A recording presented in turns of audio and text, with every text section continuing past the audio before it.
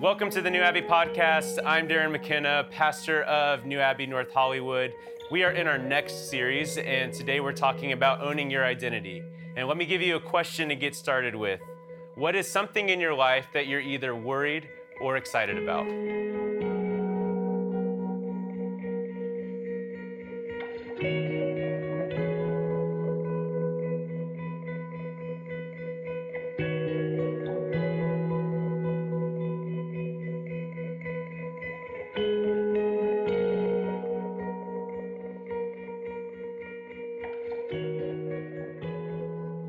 Brittany and I say all the time, the magic of this place, it's not music, it's not the sermons, it's not communion. Everything that we're doing is setting up that. Real conversations with real people, and everything is to facilitate that. I'm just watching over here as my wife is empathetically listening to Aaron. And if you've ever met my wife before, she's like the greatest listener ever on planet Earth. Yeah. Seriously, she really is. She makes me feel like $1 million, right? Every day I wake up, I'm like, I am awesome. This is good. Darren was at our house yesterday, and he's like, Carissa gives the best hugs. I'm like, what my wife can do in a hug is what took me 10 years to learn theologically. So, it's true. So we are in this next series because we're trying to ask these questions about where are we going to go and how do we actually mature as human beings. It's one thing to find healing, which is what we do in this room all of the time. It's another thing to move towards transformation, to say, I'm going to do something with the magic of healing that's happening in my life. But eventually, we have to allow the healing that is happening in our lives be healing for the rest of the world. And that is maturity. So what we're doing with maturity today as we think about what's next is we want to think about the power of identity and how each of us come into a realization of our own identity, but we do that through belonging. So to do that, we got to talk about some things. We got to talk about 3 boxes. Again, if you haven't heard of Richard Rohr in here, I don't know where you've been. We're going to talk about shadow sides. We got to talk about the fact that it's okay. We're going to talk about some scripts. Then we're going to talk about journeys. Then we're going to talk about bottoms. Rock bottoms. This is not my part of the sermon.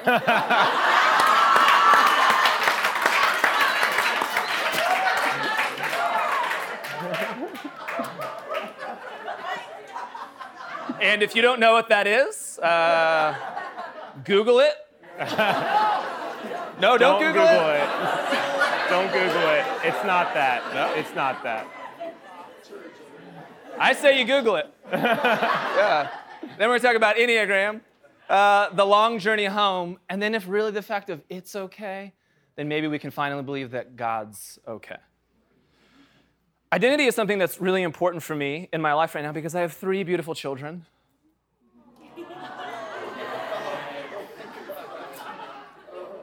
Caden, my oldest, 5.5, Bryce, my middle, 3.5, and Bella, who's 1.5. And it's an adventure to see who each of them are becoming. Caden is the cognitive, cerebral one who is using his words to articulate things at all time and to control every last move of his brother and sister because he's the oldest and he has the verbal capacity to do it, my friends. He is the kid who you're going to put in school and every teacher's like, the whole room will be chaos, but he's just staring me straight in the eye because he wants to please every teacher and he doesn't miss his homework, right? That'd be like God forbidden in his life. He's beautiful. Then there's Bryce. I wonder whose son he is. I don't know. We have the same big heads. It's great. And he is just a sweaty, hot mess. But he's a lover, and he can articulate his emotions in a way that his other siblings cannot. He feels things. He knows empathetically how you're doing. And he lives his life vicariously through Tyrannosaurus Rexes. And when you hear roaring going on around here, it's Bryce. It's so true. And then there's Bella. She's just happy and joyous and gregarious, and she has no concerns in the world because her brothers are always in her face. They're always doing everything for her, right? And now she's getting sassy about what kind of shoes she wants to wear in the morning. And it's beautiful. It's beautiful that each of my kids are so incredibly different. And what we hope for in our image of God is to believe that God looks at each of us as God's children. The good news that we say around here all of the time is that the divine looks at each and every one of us and says, you are my daughter, or you are my son, whom I love, and I enjoy you. Because there's a lot of us who didn't hear those words from our parents. There's a lot of us, that's the thing that we most need for our identity, to simply believe that we are loved children and that we are enjoyed, and that each of our narratives are incredibly different. And this God celebrates that reality, because none of our narratives in and of themselves tell the full story of God. It takes 7.5 billion human stories living and thriving at once to tap into this incredible, bigger story of God. And isn't that such better good news? And isn't that the story that we all care about? A God who inclusively loves all of us, and that the thing that this God is most interested in is not how much Bible you'll know, or theology or tradition that you live into, but that you would begin to trust that this God's Spirit is already within you, and that you would listen well to what that Spirit is telling you so that you could fully live as a human being. That's where the magic is at. And so as we think about our own identities today, I want to go back to this idea of that there are these three boxes that we all live into. The first box is this box of construction. Construction is where we would all hope to start in some ways. We know that when little kids play on a playground, if there's things like fences and barriers, kids will actually thrive more than if there are none. That there's something about the safety and the protection for little kids and little human beings that allows us to thrive. The church has done that too well to the negative point. The shadow side of construction is fear. Half of our country lives in fear right now. They are scared that things are changing. They are scared that the world will look different than the safe fences that they lived in. And the fact about those fences is that they were all mythological anyways, right? Those fences are important. We want to start somewhere. We want to start with something solid. We all want to believe in Santa Claus in some way because we want to say that there's something concrete that we can stand on. Where the church has failed is that we don't allow people to move into the second box, which is deconstruction. And that's a box where you get to ask questions and let things go and doubt and wonder and give up on some stuff. But the church, the shadow side of construction, because it's fear, is that sometimes they're so scared of darkness, whatever they think that that thing is, that they become the darkness themselves. And they become repressive. And then over here in the box of deconstruction, what happens is, because the church hasn't done a good job of walking us through this process, really, of adolescence, what we need are some good, solid structures that move us forward in life. And then hopefully what we had are those healthy adults in our life who, when we're going through deconstruction, are there to say, of course you're going to be a sophomore in college, and you're going to know it all, right? And you're going to ask some questions, and we want to be there with you, instead of, we're terrified about what you're asking right now. That's a slippery slope. You didn't listen to a Rob Bell sermon, did you?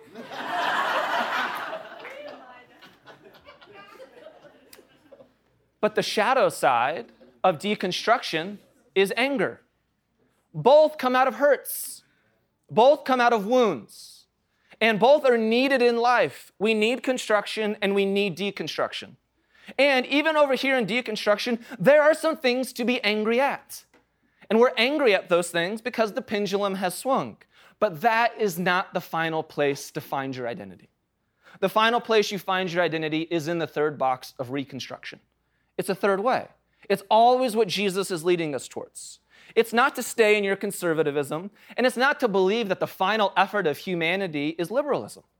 It's this other way of saying you need both. There are both of these things that will help humanity thrive, that will help you thrive. But the only way that's going to happen is if we move into a third box and that we can honor how both of these things have shaped our identity and have given us a sense of belonging, but they are not the final resting places for where we're going. So with that in mind, I think that we can look at the story of the prodigal son. And we can see that Jesus is speaking to the spectrum of these realities. Jesus is speaking and telling a story about a father who's dealing with a son who is completely in a box of deconstruction, who is letting everything go, who is wondering, who has left it all, thinking that there was no one there to walk this son through that process. And there's an older son who's doing everything right, who's incredibly terrified, who's living in fear, who thinks that all of the answers of God, right, are going to come because he keeps going to church on Sunday morning and Sunday night and Wednesday or whatever the things that you're supposed to do. But this story is about freedom from those things into a new and bigger identity in which we find ourselves truly belonging with God. So follow along with me in Luke chapter 15. To illustrate the point further, Jesus told them this story. A man had 2 sons, and the younger son told his father, "I want my share of your estate now before you die." So his father agreed to divide his wealth between his sons. A few days later, this younger son packed all his belongings and moved to a distant land. And there he wasted all of his money in wild living. About the time his money ran out, a great famine swept over the land, and he began to starve. He persuaded a local farmer to hire him, and the man sent him into fields to feed the pigs. The young man became so hungry that even the pods he was feeding the pigs looked good to him, but no one gave him anything. When he finally came to his senses, he said to himself, "At home, even the hired servants have enough food to spare, and here I am dying of hunger. I will go home to my father and say, 'Father, I have sinned against both heaven and you, and I am no longer worthy of being called your son.'" And here's where the drama's at. The drama of good news is when any of us forget the reality that we are sons and daughters of the divine. Because we are so adamantly concerned about our box that we would forget where the real trajectory of our lives is actually going. And one of the favorite local priests in the area says that we come into these spaces and we gather together to remember Christ well so that we can reverse the amnesia of the world. We can reverse our amnesia and we can remember again well that we are all children of this God. So he returned home to his father, and while he was still a long way off, his father saw him coming. Filled with love and compassion, he ran to his son, embraced him, and kissed him. And his son said to him, "Father, I have sinned against both heaven and you, and I am no longer worthy of being called your son." But his father said to the servants, "Quick, bring the finest robe in the house and put it on him. Get a ring for his finger and sandal for his feet, and kill the calf we have been fattening. We must celebrate with a feast, for this son of mine was dead and is now returned to life. He was lost, but now he is found." So the party began. Come on, right? Yeah. Meanwhile, the older son was in the fields working. And when he returned home, he heard music and dancing in the house, and he asked one of the servants what was going on. "Your brother's back," he was told, "and your father has killed the fattened calf. We are celebrating because of his safe return." And the older brother was angry and wouldn't go in. His father came out and begged him, but he replied, "All these years I've slaved for you and never once refused to do a single thing you told me to. And in all that time, you never gave me even one young goat for a feast with my friends. Yet this son of yours comes back after squandering your money on prostitutes, and you celebrate by killing the fattened calf?" And his father says to him, and here's where all the magic's at, "Look, dear son, you've always stayed by me, and everything I have is yours." It's a reminder for all of the fear and all of the worry of those in the first box. It's okay. You are so terrified about how the world is changing. You are so terrified about what's going on out there. But all that I have is already yours. There is nothing to fear. It is not a dog-eat-dog world. Things will evolve. Things will move forward. Because when you take 1,000,000 away from infinity, it's still infinity. And that's the story that the Father's trying to say. Because of a celebration over here, that doesn't mean that your life is any less. This is the lesson for you. You can celebrate the LGBTQ community, and you can still be celebrated as well. You're not losing anything in this narrative. In fact, all that's happening is that we all get to celebrate together. And isn't that a more compelling way to live your life? For your brother was dead and has come back to life. He was lost, but now he is found. I'm excited that we get to do a little joint sermon together, that Darren is a master at understanding what identity is. He is an Enneagram coach for the Christian Closet Plug. Go check it out. And he's somebody who understands this concept and works within these realms about helping people figure out their identity. It's been a ton of fun going through this process of figuring out this passage with one another and hearing his own story and his own process. And this reality that as we talk about these stories, we're not talking about stories that happened 2,000 years ago. That these stories are worth something because we're talking about the transformation that's happening in our lives right now. And all these stories point to, right, is that God is okay with your process. God is okay with wherever you're at.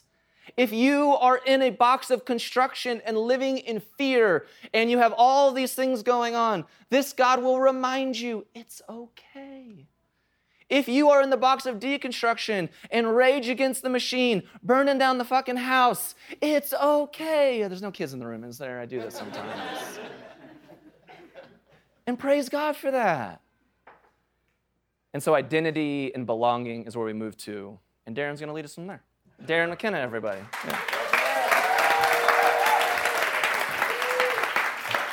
All right, well, let me be clear what this is not about over here, all right? We're talking about when you hit rock bottom, but you'll see it when we get there. We just had to get that out of the way, because I know that's going to derail me. All right. So now let's get into the Bible, you nasties. Okay. So talking about this story, I love getting into this and understanding the evolution, the journeys that these two sons go on. Because the reality is, we all go on these journeys. And just because one son left and the other son remained doesn't mean that they both didn't have their own journey, right? So we're all in this process together, going on journeys together and figuring some things out. But what's happening in this story is we see a younger son who is not content with what he's been handed in his life. He finds that he's rejecting something, a way of living, a person that he's supposed to be.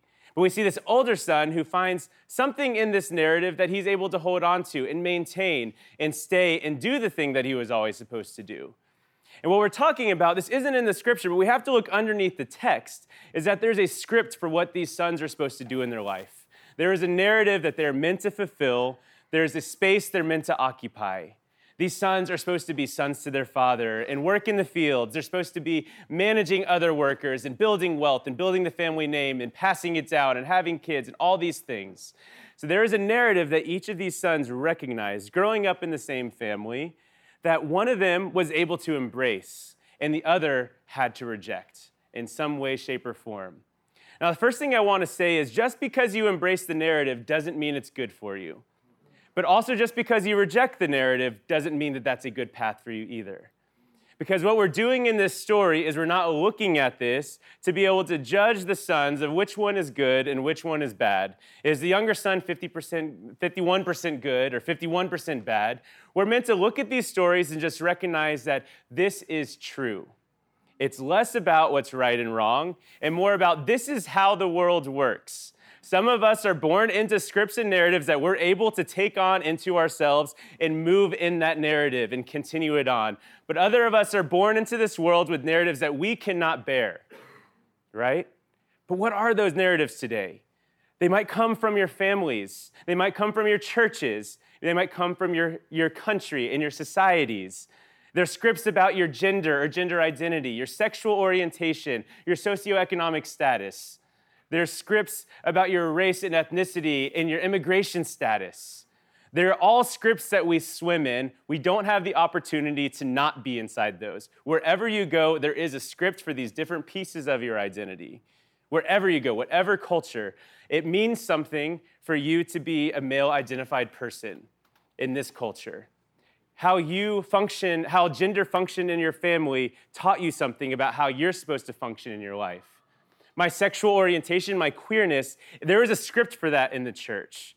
And it was don't touch it, don't look at it, don't even acknowledge it. These are the waters we swim in. These are the waters these sons were swimming in, that they were supposed to do something with their lives. And this is what brings us to our story. They both go on journeys. They both are handed these scripts, and the younger son rejects it.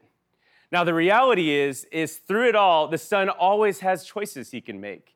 He decides to take the money. He decides he can't bear the weight of whatever this narrative is telling him he should do. So he takes the money and he decides to go.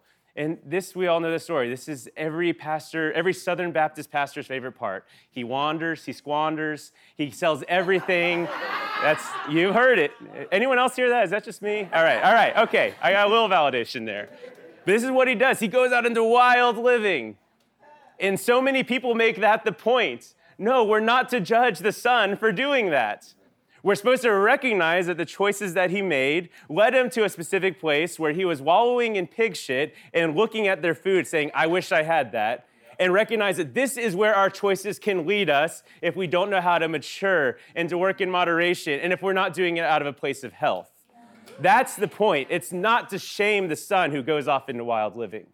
Because rock bottom was not when the son found himself wallowing in pig shit. It was actually when he could look his father in the eye and say, I am no longer worthy to be called your son. That is rock bottom in our lives. But the older son also has this narrative too. The older son, he decides to stay. He does it right. He works for his father. He makes money. Maybe he has a wife at this point. We don't know. Maybe he has the kids and the family name is being passed. We don't get to see that narrative as much. But what happens is the fruit that is born out of his decisions and his choices is resentment. It's anger.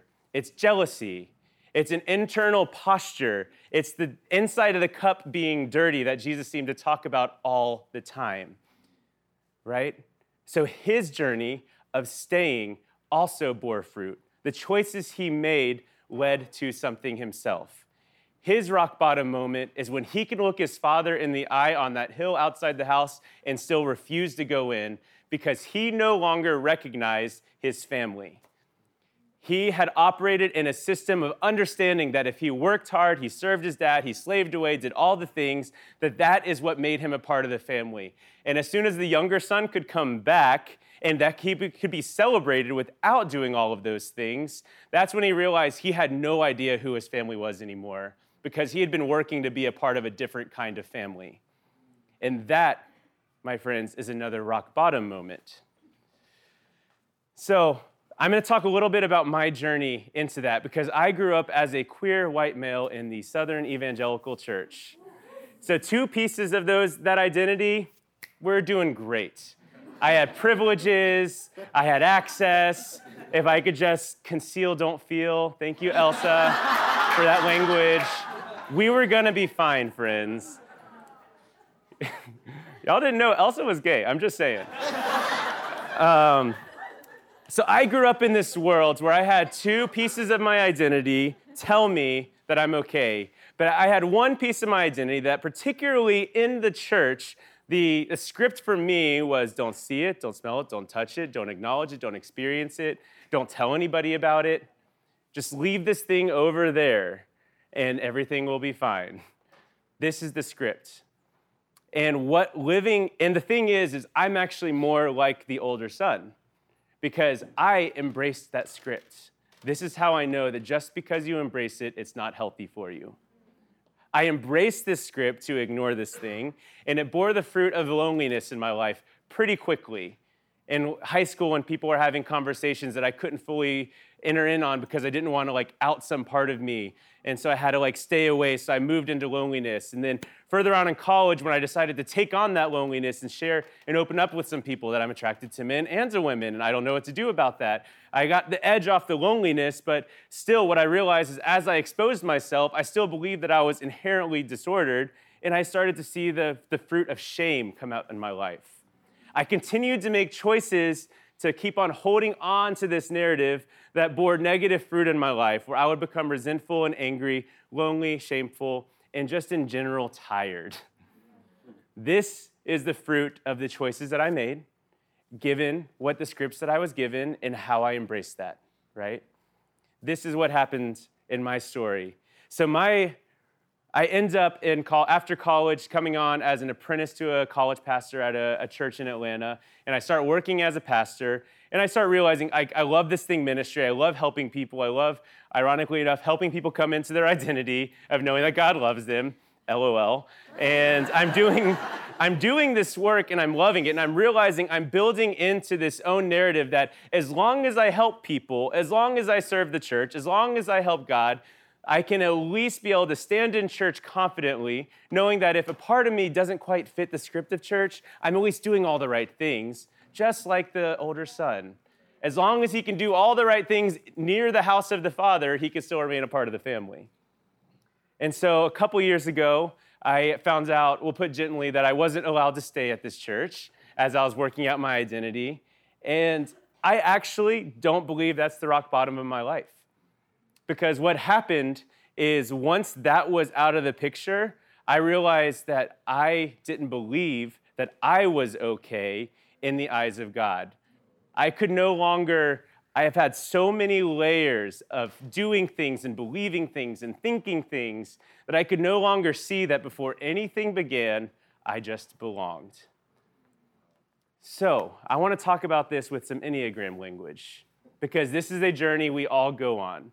You don't have to use the Enneagram to go on this journey, but I'm going to use that language for today. That's what I like. So, and if you don't know what that is, we're a cult. Yeah, we're an Enneagram cult. If someone randomly shouts out a number 1 through 9, it's just that. Don't worry about it. So the Enneagram, if you don't know, is a personality typing system where the types are 1 through 9. So each name is 1, 2, 3, 4, 5, 6, 7, 8, 9. I'm a 2. That's the language you'll hear all the time. 2s, yeah. Make the world go round. Okay. So that is what it is. And each type is defined by how it's motivated, its passion in the world. So a 2's type, its definition is the need to be needed. I am motivated by how you need me. So if you just say, Darren, I really need you to do this, I'm like, okay, I will. I was waiting for you to ask. But all these numbers have this different. 4s are need to be unique. 5s are need to perceive. They want to understand and collect all the information. We're not going to go through all that. That's not the point of this. But that's helpful because I'll probably throw some numbers out there. I just want you to know. But what Enneagram wisdom teaches us has more to do about in the first half of our lives, we grow. And we start getting messages from our family and from our friends and from the communities we embody about how people validate how we interact in the world with other people, right? So we start hearing things, and this is not bad. This is how we develop identity. This is how we differentiate ourselves from each other and how we understand that we have a role in this world. And we understand that we have a function and that we play a part. It helps us understand that we belong. But what happens is over the years, these things, this inner passion, this motivation, starts to build up a little bit more, and it becomes patterns of behavior. And then it becomes habits. And then it becomes instinctual choices that you make that you don't realize you're making, always in accordance with that thing, that desire, that motivation you have. And ultimately, what it comes to is as we go through the first half of our life, we're building this personality, we're building this ego, we're having experiences that tell us we're supposed to be this way and act this way. And at some point, we recognize that this way of operating with the world doesn't always work, and actually sometimes it harms you. So as a 2, in my need to be needed, I actually start to hurt people because I manipulate them. I try to help people so that they might love me. And I try to earn affection. And I try to be the person that you love. I want to be seen as this thing, so I manipulate you to see that in me. And these are the patterns that build up over time. And what this is called in kind of this contemplative language is our false self. So for all of you Enneagram nerds out there, the reality is the number is exactly the thing that you're not. The 2 is my type, but I am not a 2. 2 is how I've learned how to interact with the world. This need to be needed. This is how I figured out how to be validated. But beneath that is a free person who is able to make choices outside of that inherent motivation. And that is the work of the Enneagram. They talk about this as you build your ego, at some point it comes to a head and you have to learn that this is not it, fam. This is not the way that you can work in this world. This is not going to work in every situation, and you're going to hurt people, including yourself. So you start doing the work to recognize those patterns.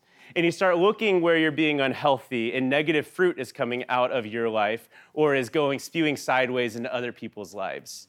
That's the work of the Enneagram, and it's what all of our work is. It's our work to take an honest look at what we've been given in life, the scripts, see how we've learned to embrace or how we've learned to reject them, and see the kinds of patterns and choices we continue to make.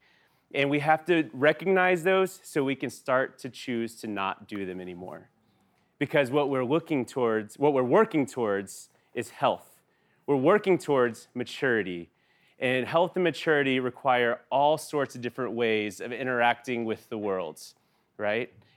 I can't always be the needed person if I want to be healthy. That's just not healthy for me. And so we see this journey in both of the sons. Both of these sons built up layers of personality after experience, after beliefs of themselves, so much so that when they're able to look at their father in the eye and not recognize that they are still their father's son.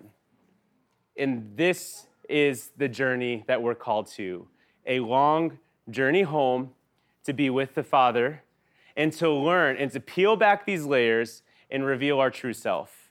We have to learn how to peel back our personalities and how we react to certain situations or scripts. We have to learn how to peel back our egos or even not let experience completely define us. It has to be a part of the conversation, but it can't completely define us. Because beneath all of that, we are truly free human beings who belong to God, who belong to this thing that we have here, a community of people who is a community of love. And we get to work that out together into more and more health as a community. And this is how we're going to heal the world. It's going to start with our own internal journey inward and a long, long journey home. So this is what I have to offer you today.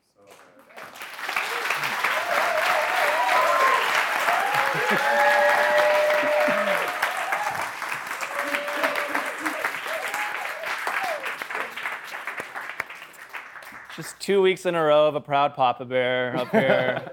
They're crushing it.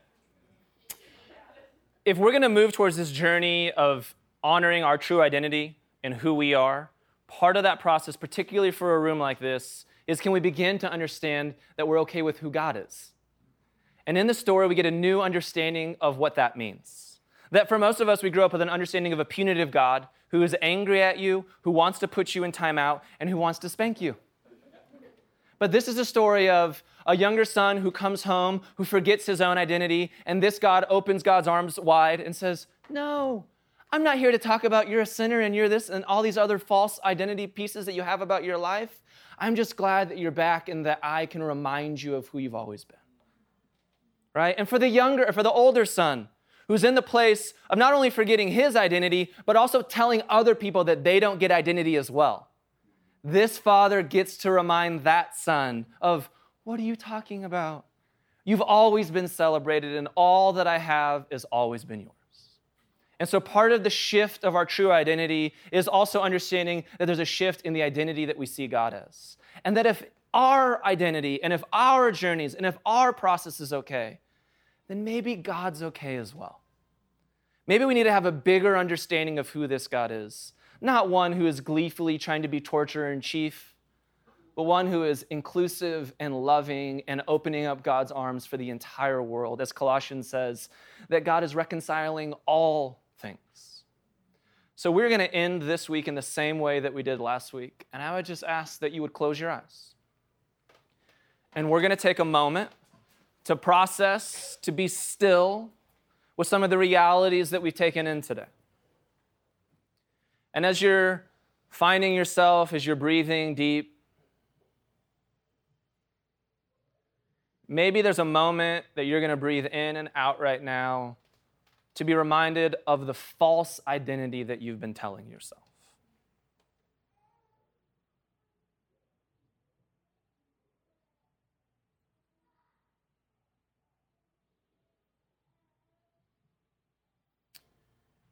And if you can hold that, then maybe as you take a big breath in and as you breathe out, you'll be reminded of who you truly know yourself to be. That you are loved, that God names you a daughter or a son, and that the God of the universe is not scared of where you are at, but thoroughly enjoys you. And if that can be true about you, then what could be true about this God of the universe? Not a punitive God who is excited about punishing you. Not a God who delights in putting you in timeout. But a God who celebrates your identity, celebrates your process and your journey, and reminds you that you have always belonged.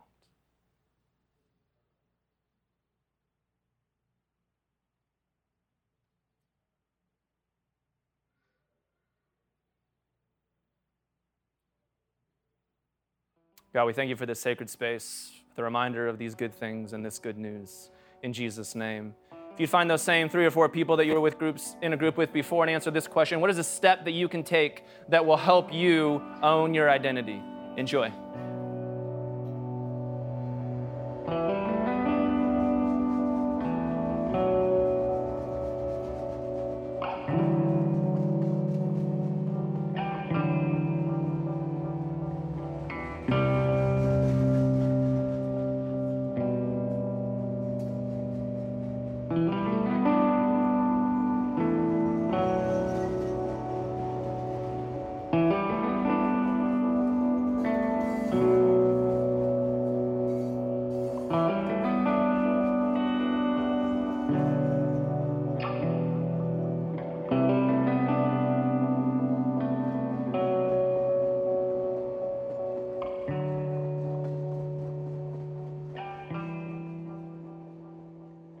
Thanks for listening to the New Abbey podcast. For more information, visit us on the web at www.newabbey.org.